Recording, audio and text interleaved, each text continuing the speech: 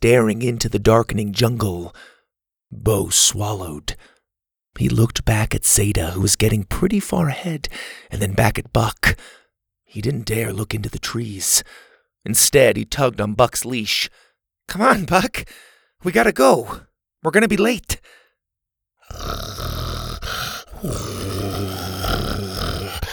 Buck was now growling and lowering his head. Bo felt the hairs on his arms stand up. He tried desperately to resist looking into the trees. He didn't want to know what was out there. Another mean dinosaur? Ash and his goons? He glimpsed the jungle out of the corner of his eye and thought he saw movement. "Buck, now!" He tugged hard on the leash, and finally Buck snapped out of it. "Let's go!" Bo started running back through the jungle, and to his relief, Buck ran with him, his clawed feet pitter-patting behind him. Bo kept glancing anxiously over his shoulder, waiting for something to appear. But there was nothing there. Finally, he reached the galley panting. Zada was waiting for him outside. "Where were you?" "Nowhere," Bo said, still jittery. Buck just got distracted." They quickly ran into the galley and grabbed some leftover food that was already being picked over by Tuku, and then headed over to the gathering hut.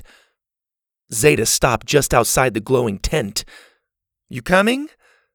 Bo looked around confused. "What do you mean, am I coming? I'm here, aren't I?" "Not you, you!"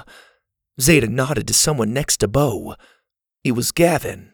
He was walking by with a spear full of fish. "Are you talking to me?" he said in his quiet, low voice. "Yeah, I'm talking to you. Are you coming in or not?"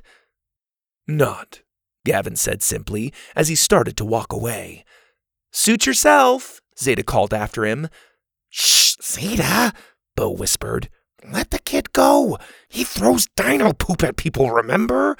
He could be armed." "Oh, stop it." Zada cupped her hands around the sides of her mouth.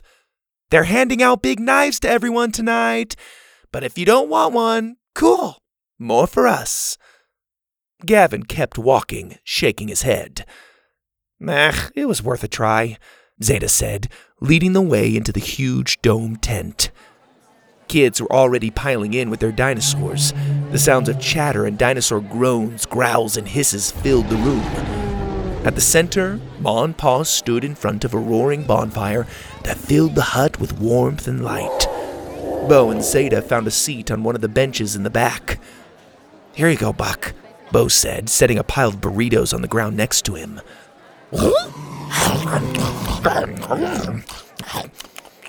Buck chomped into the food excitedly.